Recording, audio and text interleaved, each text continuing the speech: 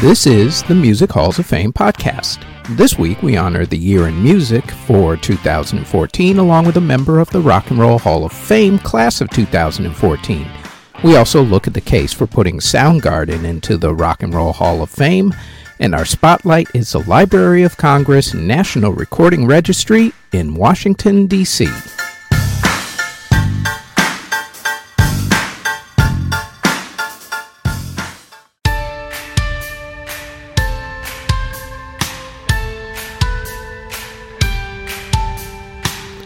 Before we get going with the podcast, like everyone tells you, please like, subscribe, and hit the notification bell so you'll know when these podcast episodes drop, which is usually every Thursday. Now, on to this week's episode.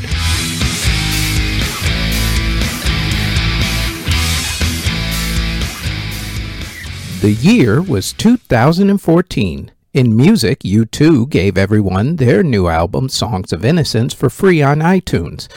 Unfortunately, a lot of people didn't like the fact that it was automatically uploaded to their iTunes account without their permission. Taylor Swift went up against Spotify concerning artists getting paid more on the platform.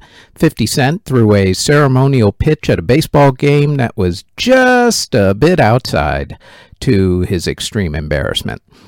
Apple also bought Dr. Dre's Beats by Dre company. Bands that formed in 2014 include Cheat Codes, Sophie Tucker, Minx, Lip Service, Red Velvet, Stereo Kicks, Melody Day, and Missio. Bands that either broke up or took an extended break included the Yeah Yeah Yeahs, The Wanted, the Allman Brothers Band, the Beastie Boys, Jethro Tull, LFO, Danity Kane, Pink Floyd, Rob Bass and DJ Easy Rock, and Slaughterhouse.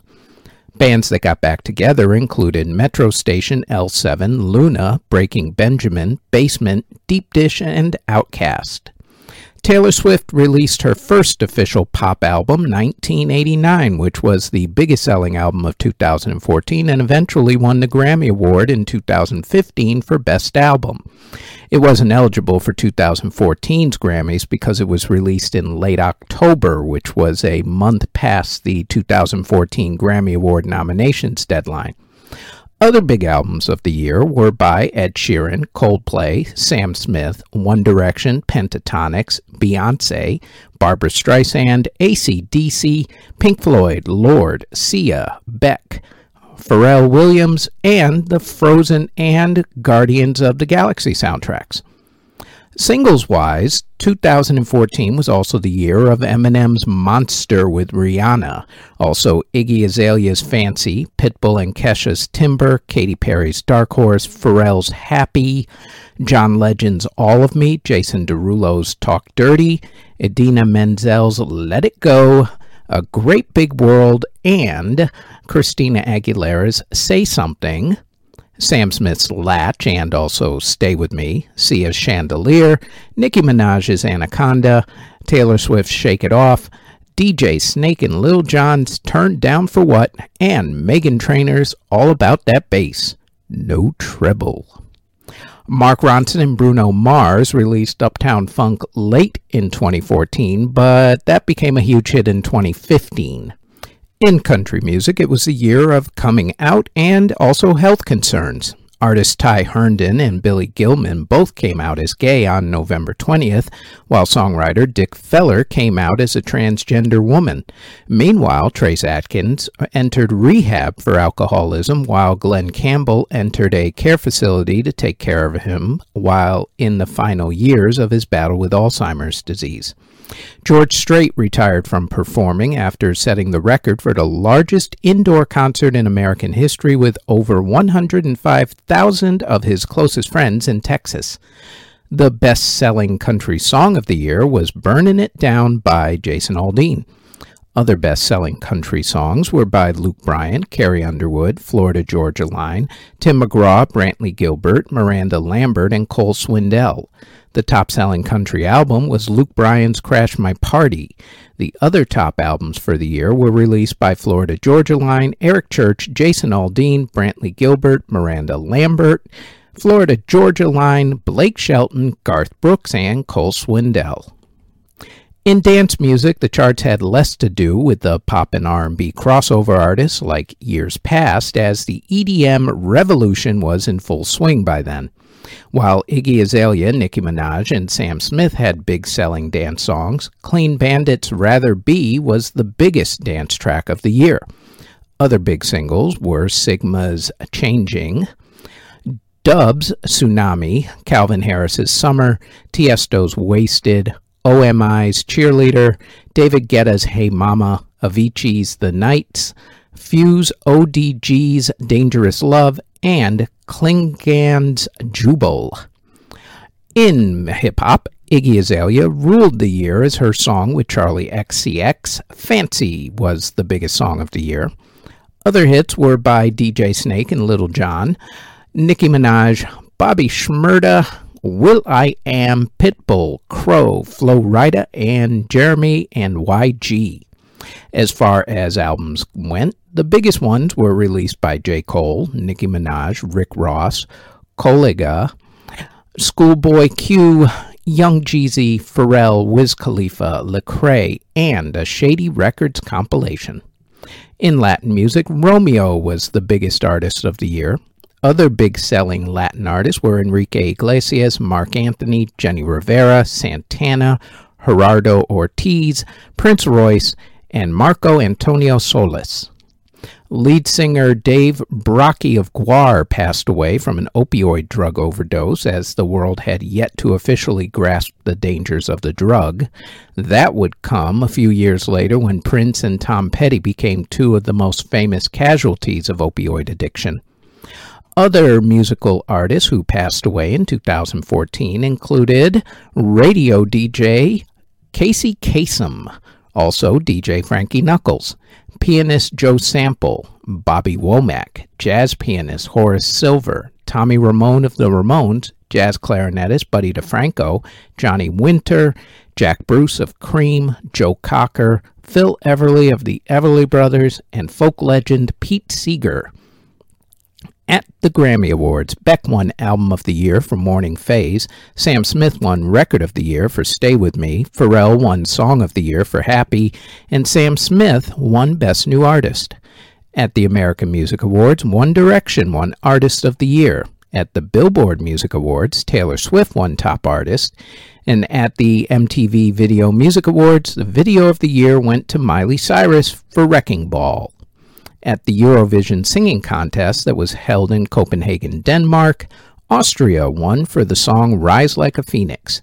At the Tony Awards, A Gentleman's Guide to Love and Murder won Best Musical, and Hedwig and the Angry Inch won Best Revival of a Musical. The Pulitzer Prize for Music went to John Luther Adams for Becoming Ocean, John Adams for The Gospel According to the Other Mary, and Christopher Cerrone for Invisible Cities. Musically, at the Academy Awards, Alexander Desplat won Best Original Score for The Grand Budapest Hotel, while Common and John Legend won Best Song for Glory from the movie Selma. In 2014, the Rock and Roll Hall of Fame induction ceremony was held on April 10th in Brooklyn, New York at the Barclays Center. During the ceremony, the E Street Band were inducted into the hall and given the award for musical excellence. In the non-performers category, record producer Andrew Loog Oldham and Beatles manager Brian Epstein were both inducted into the non-performers category, although Oldham refused to attend the ceremony because he thought it was a slap in the face to him that he was also inducted with someone else for the category, let alone with Brian Epstein. And in the performers category, the Hall inducted Peter Gabriel, Hall & Oates, Kiss, Linda Ronstadt, Cat Stevens, and this next group. Kurt Cobain was born on February 20th, 1967 in Aberdeen, Washington. Kurt's parents divorced when he was 9, which affected him greatly. He started acting out in school, bullying other kids, until he himself started to be bullied once he started hanging out with the Misfits during high school. Kurt was kicked out of his mother's house when he was 18. He drifted into a couple of relationships, including one with Tracy Marander, who the song About a Girl is actually about, and also Toby Vale of Bikini Kill, in whose relationship the vast majority of the album Nevermind is about. In fact, once Vale's bandmate Kathleen Hanna spray-painted the words "Kurt smells like Teen Spirit" on Kurt's wall. Teen Spirit was the deodorant that Vale used. And now you know where the song title came from. Kurt met Chris Novoselic while practicing in a rehearsal space. They formed the band Nirvana, the name of which was taken from a Buddhist concept, as Kurt was into religion at the time and wanted what he called, quote, "a beautiful name," end quote. They also called themselves Skid Row for a little while, except that there was already a popular hair band of the same name, so that wasn't going to work out long term. And even though Nirvana is known as a classic three-piece lineup, they actually had Jason Everman playing rhythm guitar in 1989. They went through more than a few drummers as well. Aaron Burkhardt played drums in 1987. In 1988, they went through Dale Crover until they lost touch with him when they moved to Tacoma and Olympia, Washington. Remember, this was pre-internet and cell phones were still for really, really rich people. Back then, when you lost touch with someone, you really lost touch with someone. They eventually did get back in touch with Dale, but in the meantime, they found Dave Foster and then Chad Channing. Channing played drums on their EP Bleach. Channing didn't actually last that long. Then, after borrowing Dan Peters from the group Mudhoney, they got Dave Grohl. That move cemented Nirvana's classic lineup. Nirvana had 3 session musicians playing on their albums. Mark Pickerel played drums in 1989. Kirk Canning and Kara Shaley both played cello, Kirk in 1991 and Kara in 1993. They toured with 4 other musicians during the 1993-1994 tour. John Duncan played rhythm guitar, Laurie Goldston and Melora Krieger played cello, and Pat Smear played rhythm guitar. After the demise of Nirvana, Pat and Dave Grohl went on to form another group that was inducted into the Rock and Roll Hall of Fame recently, the Foo Fighters. In 1988, Nirvana put out some music on Seattle's independent record label Sub Pop. Their first single was their version of Shocking Blue's Love Buzz. They recorded their EP Bleach for $606.17 and released it on Sub Pop, who they had signed a contract with by then. They also recorded an EP called Blue, but a couple of things changed their history. The first was that Sub Pop didn't really do a whole lot of promotions on Bleach, even though it was selling at a decent clip. That did not sit well with the band, whose demos started making the rounds at the major record labels. Eventually, they did end up signing with DGC Records. The other thing was that Kurt and Chris didn't like Chad's style of playing, and Chad wanted to write more music, and you know how it works out. One thing led to another. Channing was out at that point. That's why he did not last long. They ended up getting Mudhoney's drummer Dan Peters to fill in while they did 7 opening gigs with the group Sonic Youth, and then looked for a new drummer, and that's when they found Dave Grohl. In 1991, Nirvana got to work on their next album, which they recorded in California. They decided that they needed to make a music video for their first song off of the album, Smells Like Teen Spirit. The band wanted a director who didn't have that slick corporate smell to him, so they settled on Samuel Bayer. Then they got a soundstage in Culver City, California, put out some advertisements for extras, and even invited their fans to show up for the video shoot during a concert a couple of days earlier. On Saturday, August 17, 1991, the band got to work shooting the video. The video's storyline was a concert at a high school that turned into total anarchy. They threw in shots of a janitor who was played by trivia answer Tony De La Rosa, along with cheerleaders dressed in black to drive the point home. The big problem with the shoot was how long the extras had to actually sit there on the bleachers without moving. For those of you unfamiliar with making videos, it sometimes takes forever. You have to do take after take after take after take, and these extras had to sit there for a really long time. By the time they were allowed to get up and film the total anarchy scene, oh yeah, the kids were feeling it. They unleashed and turned the shoot into a mosh pit, which is exactly what Kurt Cobain wanted. What Kurt didn't want, though, was the original edit to the video. He hated it. In fact, he hated it so much that he actually ended up re-editing it. He even added that shot towards the end of himself screaming into the camera. Finally, the edit was done and the video was released. On September 29, 1991, MTV played Smells Like Teen Spirit for the first time. It turned out to be one of those watershed moments in music. It introduced grunge to the mainstream, and the mainstream ate it up. It jump-started Nirvana's career along with the Seattle grunge movement, allowing groups like Pearl Jam, Alice in Chains, and Soundgarden to break into the mainstream finally. The video itself is considered one of the greatest music videos of all time. Once Nirvana broke through, Alice in Chains followed, along with Soundgarden and Pearl Jam in pretty rapid succession, even though Soundgarden was actually the first of the four bands to put out an album. Within a few months, these four bands and their lead singers became spokespeople for their generation. Pearl Jam's Eddie Vedder ended up on the cover of Time magazine. Both Pearl Jam and Nirvana ended up on separate covers of Rolling Stone magazine. Being the spokesperson for Generation X never sat well with Kurt. First off, he actually hated fame. He wanted the band to do well, but he was quiet and was really an introvert. He didn't want to be a spokesperson for any generation, let alone his own. He also wasn't a fan of a lot of his fans, most of whom he found fake, and only in it because it was trendy to like grunge at that point in time. For the record, he was not wrong about that. I was around during those days. I remember them well.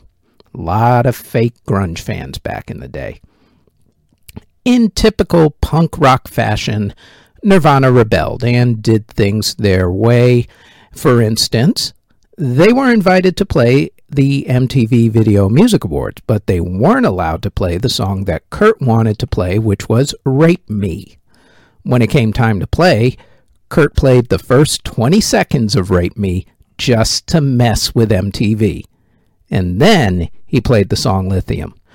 Another time they bit the hand that fed them was when they performed on MTV Unplugged. MTV wanted them to perform all of their hits and other songs off of Nevermind. Instead, they only played All Apologies off of the album. The rest of the songs were mainly cover songs, like David Bowie's The Man Who Sold the World. As usual, Nirvana knew what they were doing, as their Unplugged performance is considered one of the top 5 greatest performances in that show's history. With all of this success, both wanted and unwanted, Kurt turned to one thing: drugs. Kurt was already using by the time Nirvana hit it big, as he was trying out different drugs to try to ease the pain from a chronic stomach condition. By the time Nirvana started touring to support Nevermind, he was also into heroin. He actually overdosed once before a performance in 1993, but his wife Courtney Love injected him with naloxone to get him conscious again. Kurt also suffered from depression and bipolar disorder, which really did not make things any easier. Still, Nirvana pressed on and made their next record. In Utero was a complete departure from what the record label wanted. Instead of making Nevermind Part 2, the band went even more hardcore punk. The album was made for $25,000 and took 2 weeks to record. The album was still a smash right out the gate, though, regardless of how the record label felt. There was just no stopping this band. For Kurt, though, it was a different story. Nirvana started the European leg of their In Utero tour in early 1994. The tour didn't last too long. On March 4th, Kurt took some drugs that he had been prescribed and chased them down with some alcohol. He was found in his hotel room and rushed to the hospital.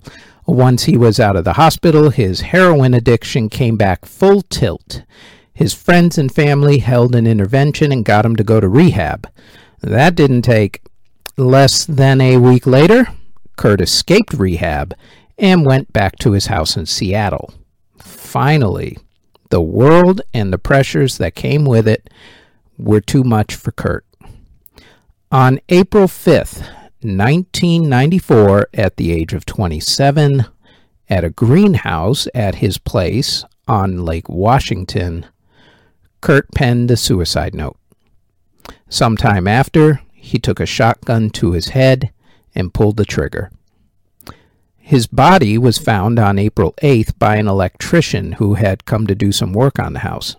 Now, there have been many conspiracy theories about how maybe Courtney Love had Kurt killed because of what some people called a toxic relationship, or that someone else had him killed. However, by all accounts from the people who saw him towards the end, Kurt was heavily using drugs and was very depressed. What could have been? Presented for induction by Michael Stipe of 2007's Rock Hall inductees, REM, and with 2015 Rock Hall inductee Joan Jett taking over performing duties in the band for Kurt during the induction performance itself, Nirvana. Inducted into the Rock and Roll Hall of Fame, class of 2014.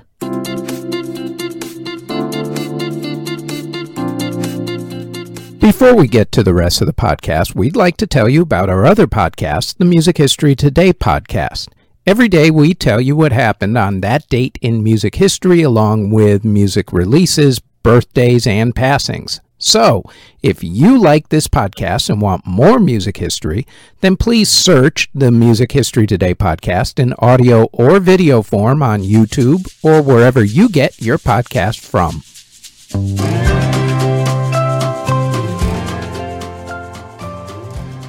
The Rock and Roll Hall of Fame recently announced their list of nominees for induction into this year's upcoming class. And this week, we're going to look at the history and make the case for you to vote for Soundgarden to be inducted. Soundgarden was a band that pushed boundaries, defied conventions, and was one of the bands that set the standard for grunge rock. With their powerful riffs, haunting melodies, and iconic lyrics, Soundgarden will always be remembered as one of the most influential and important rock bands of all time. Soundgarden was formed in Seattle, Washington back in 1984. The band's original lineup consisted of Chris Cornell doing vocals and guitar, Kim Thayil, who was doing guitar, Hiro Yamamoto, who was doing bass, and Scott Sundquist, who was playing drums. After Sundquist left the band, Matt Cameron became the permanent drummer in 1986. Cameron, for the record, joined Pearl Jam in 1998 as their new drummer and, for a little while at least, did double duty playing in both bands. The band's early sound was heavily influenced by punk rock and heavy metal, but they soon developed their own style, which combined punk, metal, and alternative rock. Soundgarden's early releases, such as the 1987 EP Screaming Life and the 1988 album Fop, received critical acclaim and helped to establish the band as one of the leading forces in the Seattle music scene. Over the course of their career, the band released a total of 6 studio albums, 1 live album, 5 compilation albums, 6 extended plays, and 23 singles to go along with them. Their discography includes Ultra Mega OK back in 1988, which was really their debut album, and received critical acclaim for its heavy, abrasive sound and complex song structures.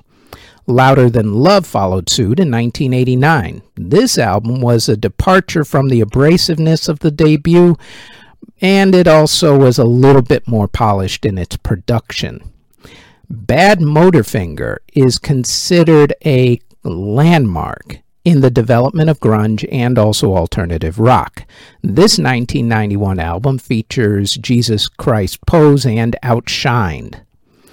Soundgarden's breakthrough actually came with the release of their fourth studio album, Superunknown, back in 1994.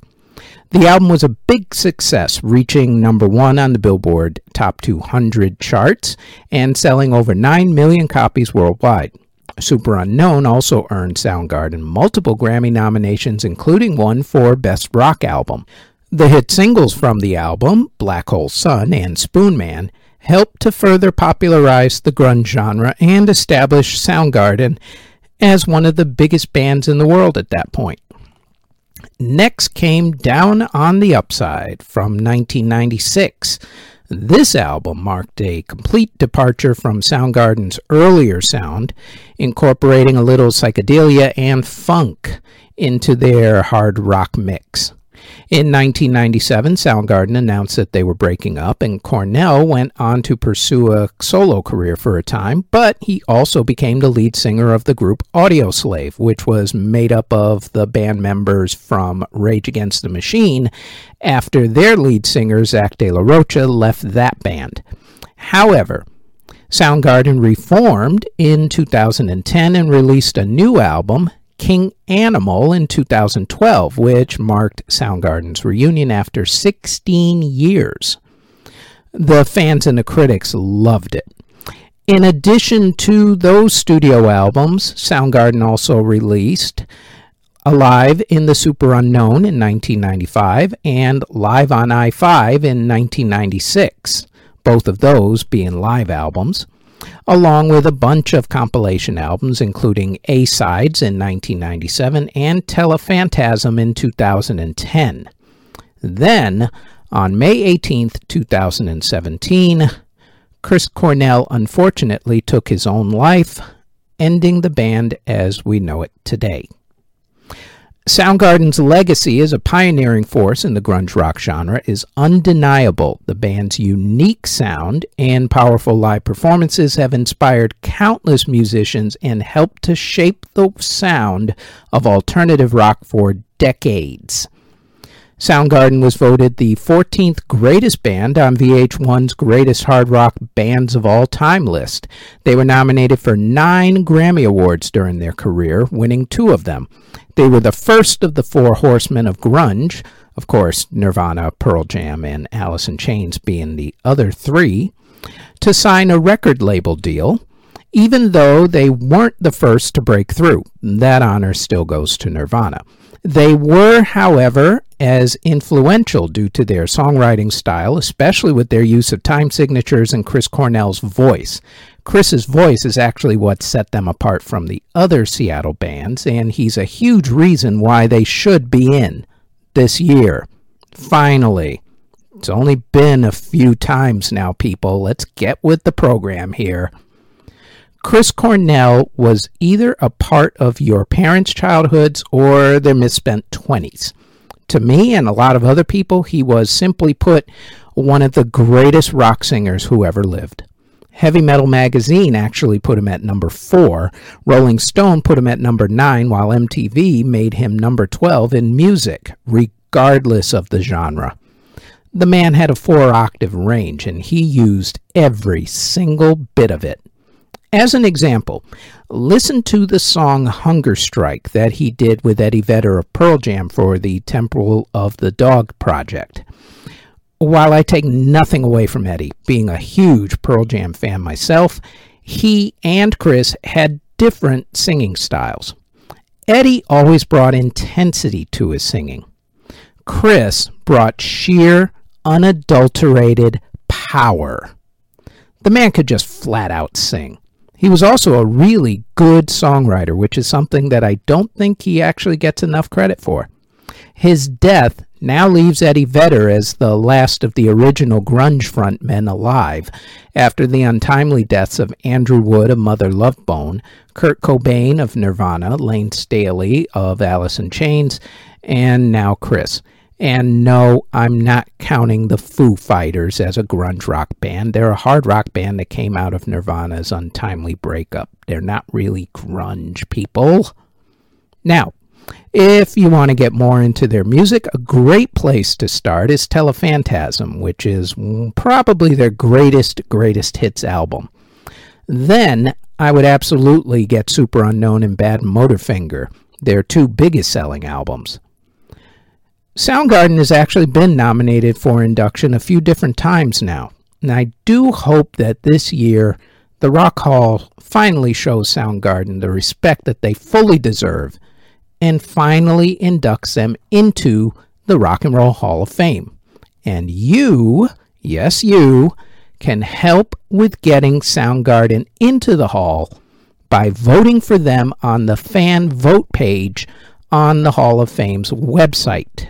Go to rockhall.com to vote. You can vote for 5 artists each day until late April.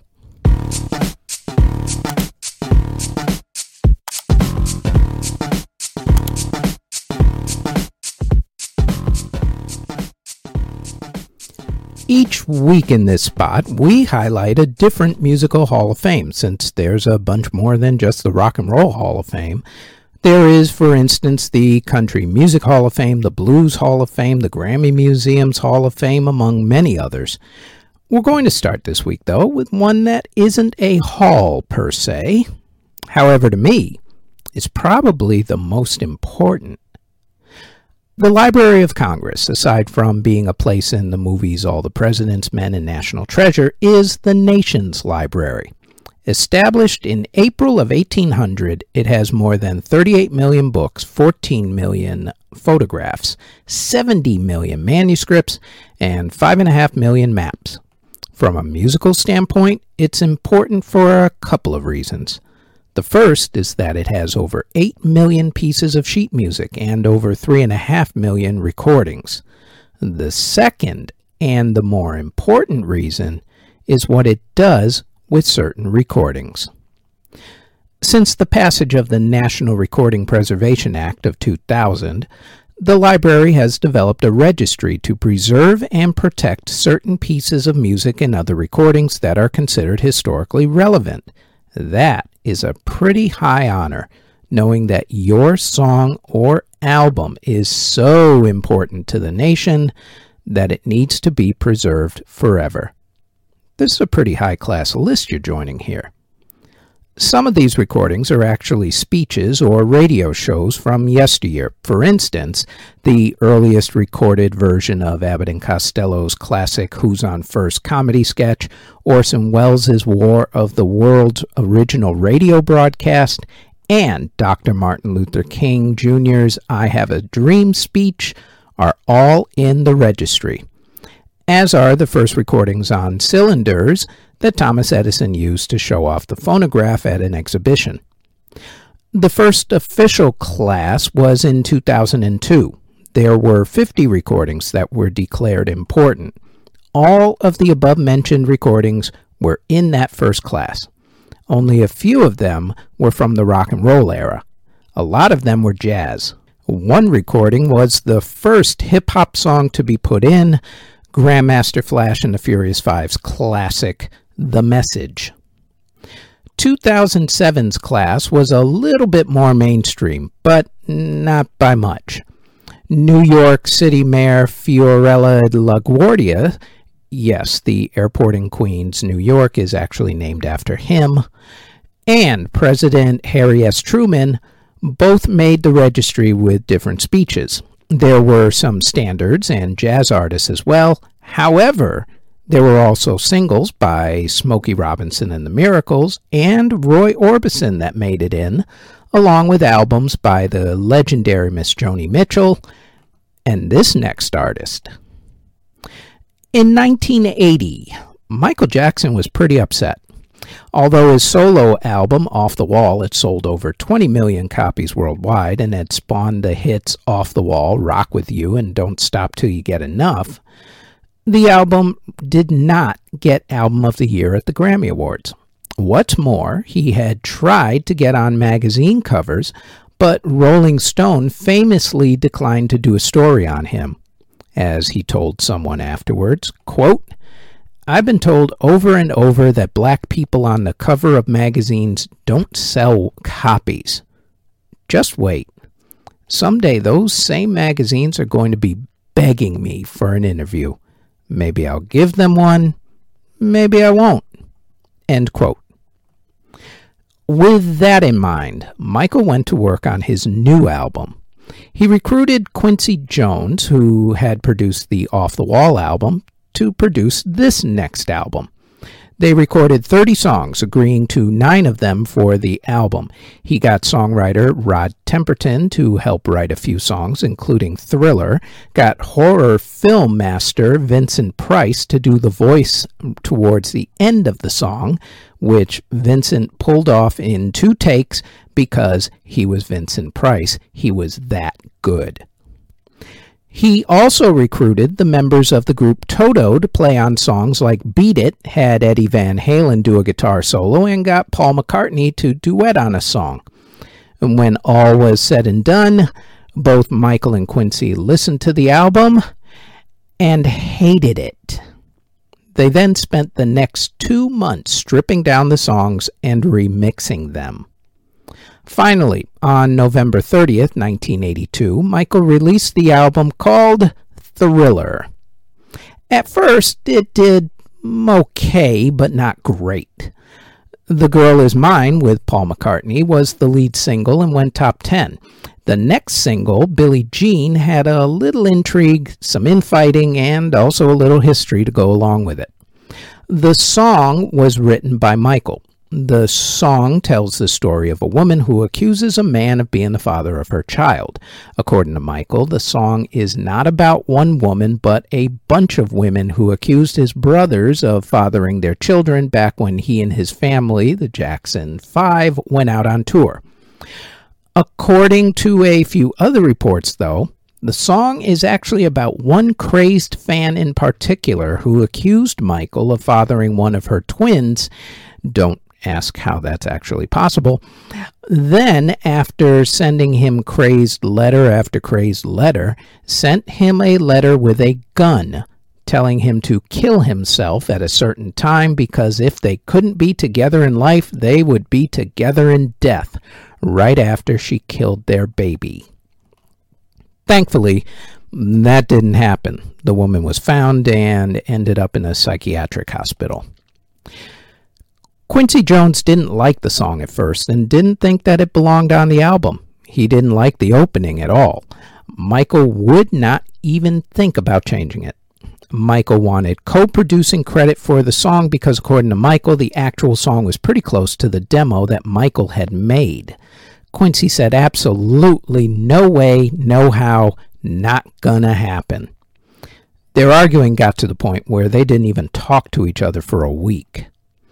Another thing about the song was what they called sonic personality, which is when you hear the first few seconds of a song and you know exactly which song it is and who did the song. Since the first few seconds of Billie Jean are drums, that meant doing something different. They built a special drum platform and did a few other tricks to get that unique drum sound that you hear in the beginning. And you know, when you hear the first 10 seconds of that song, you automatically know who it is. There were 2 other things that helped make this song and album historic. The first was the music video.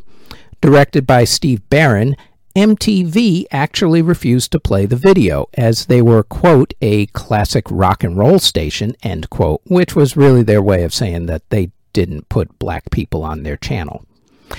Michael's record label president, Walter Yetnikoff, famously threatened to pull every single video off of the channel unless they played Michael's video. And when that record label was CBS, which was the biggest record label in the world at that time, that threat carried an awful lot of weight. MTV relented and played Billie Jean. Good choice, as it actually helped to make both the song and Michael Jackson and MTV extremely popular. The second thing that made the song so popular was a TV special. The Motown 25 special was recorded on March 25, 1983 in Pasadena, California. No one knew it at the time, but one performance during that special would end up electrifying the world. The special itself was pretty good. A lot of the Motown greats were there. Stevie Wonder, Marvin Gaye, Junior Walker, Mary Wells, and Martha Reeves were there. The night had a lot of reunions. Diana Ross performed with the Supremes for the first time in forever. Smokey Robinson performed with the Miracles. And Michael and his brothers, the Jacksons, all got back together again. The Jacksons performed a medley of their biggest Motown hits, and then they all left the stage except for Michael. Michael then performed Billie Jean, which was the only non-Motown song performed that night, as he was already on Epic Records at that point. Around midway through the song, Michael spun around, slid backwards, and spun 3 times. The crowd went wild, for they had just seen Michael Jackson perform the moonwalk for the first time to Billie Jean. Now, the moonwalk was not a new dance, contrary to popular belief. People had actually been doing versions of it for years. In fact, if you watch old videos of 80s b-boy breakdancers, they did what was not called the moonwalk at that time. It was called sidestepping. Michael actually learned how to do the moonwalk from 2 dancers who had done it on the TV show Soul Train. He just took it to another level and did his spin on it. At the time this special was recorded, his album Thriller had been out for about 5 months and was doing okay but not great on the pop charts. Billie Jean was finally getting some airplay on MTV, but was not quite a huge smash just yet. Also, there was no internet to speak of at that time and no social media, so word had not gotten out about Michael's performance. That all changed on May 16, 1983 in the evening, when the Motown special premiered on NBC television. Before that night, Michael was a popular artist with a bunch of hits with his brothers, the Jackson 5, and a few solo hits.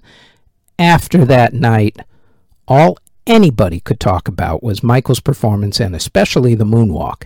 Billie Jean quickly flew up the charts to number 1, where it stayed for 4 weeks. That was then followed by the song and music video for Beat It, which also flew up the charts to number 1. That song had a bit of an accident when it was actually made. The basic working of the song was originally put together with 2 24-track recording sync machines. Quincy Jones sent one of the machines to Eddie Van Halen to lay down his guitar solo. Eddie did his part and sent the machine back. They tried to sync the 2 machines together, but it didn't work, and in the process, they ended up losing most of the song.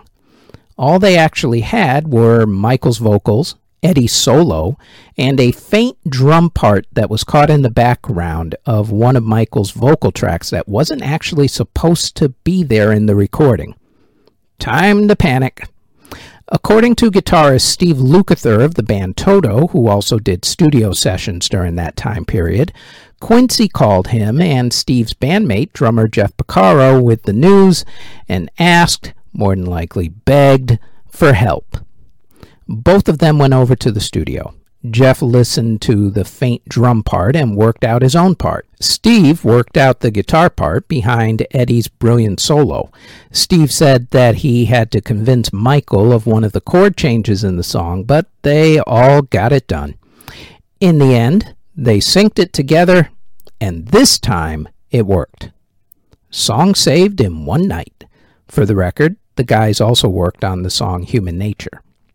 One other fun fact. Toto had just finished their mega-selling album Toto 4 at the time that work on Thriller was going on. Luckily for Toto, they put out their Grammy Award-winning album earlier than Michael did in 1982, as Thriller's release came out after the Grammy nomination deadline, and Toto 4 was eligible for the awards in 1982 since they had put out the album earlier in the year. Toto 4 won the Grammy for Album of the Year the next year, and Michael won the Grammy the year after that. Had the two of them been going at the exact same time, well, somebody would not have been happy. The combination of the music videos for Billie Jean and Beat It suddenly made MTV must-see television and turned the network into a pop culture phenomenon. As for Michael, it's hard to describe just how huge he became. I'll try it this way. Take the craziness over the years of Justin Bieber, BTS, NSYNC, Taylor Swift, Beyonce, and virtually every other teen obsession, and then combine them. And you might actually get close to the craziness that surrounded Michael Jackson. If you don't believe me, check out some of the footage from that era on YouTube, especially some of his live videos. The man literally had thousands of people outside every hotel that he stayed at. He had to close off streets just so the guy could actually go from place to place. As for the album, it started selling over 1 million copies a week, went to number 1, and stayed there for 34 weeks, only to be interrupted in that time a few times by other albums like Prince's Purple Rain soundtrack, before going right back to number 1. Michael received a lot of critical acclaim and also 8 Grammy Awards, including that elusive Album of the Year Grammy. It's been certified to have sold over 36 million copies in America, making it the second biggest selling album of all time in America, behind the Eagles' Greatest Hits album. But it also has claimed sales of 67 million copies worldwide, making it the biggest selling album of all time on the planet. It still, to this day, sells almost 100,000 copies a week worldwide, especially around Halloween because Thriller. Oh, about those magazines that wouldn't put him on the cover. Rolling Stone came begging for him to do an interview with them, even though they had only given Thriller 4 out of 5 stars on their initial review. Michael thought about it. But then he granted them the interview, but with a caveat. They had to put him on the cover. This time they obliged, with that issue of Michael Jackson on the cover of Rolling Stone magazine being their biggest selling issue in a very long time. Of course, after that came other successful albums and an awful lot of controversy, culminating with his early death and an HBO documentary that trashed what was left of his reputation, but that's a story for another time. For now, just appreciate the man, his talent, and this amazing album that you still can't put down, especially every Halloween. Michael Jackson's classic album, Thriller, the biggest selling album of all time worldwide, inducted into the Library of Congress National Recording Registry, class of 2007. And that is it for this episode of the Music Halls of Fame podcast. For more podcast episodes, which drop every Thursday in audio and video form, then please like, subscribe, and click the notification bell on YouTube, Spotify, Apple Podcasts, iHeartRadio Podcasts, CastBox, Google Podcasts, or wherever you get your podcast from.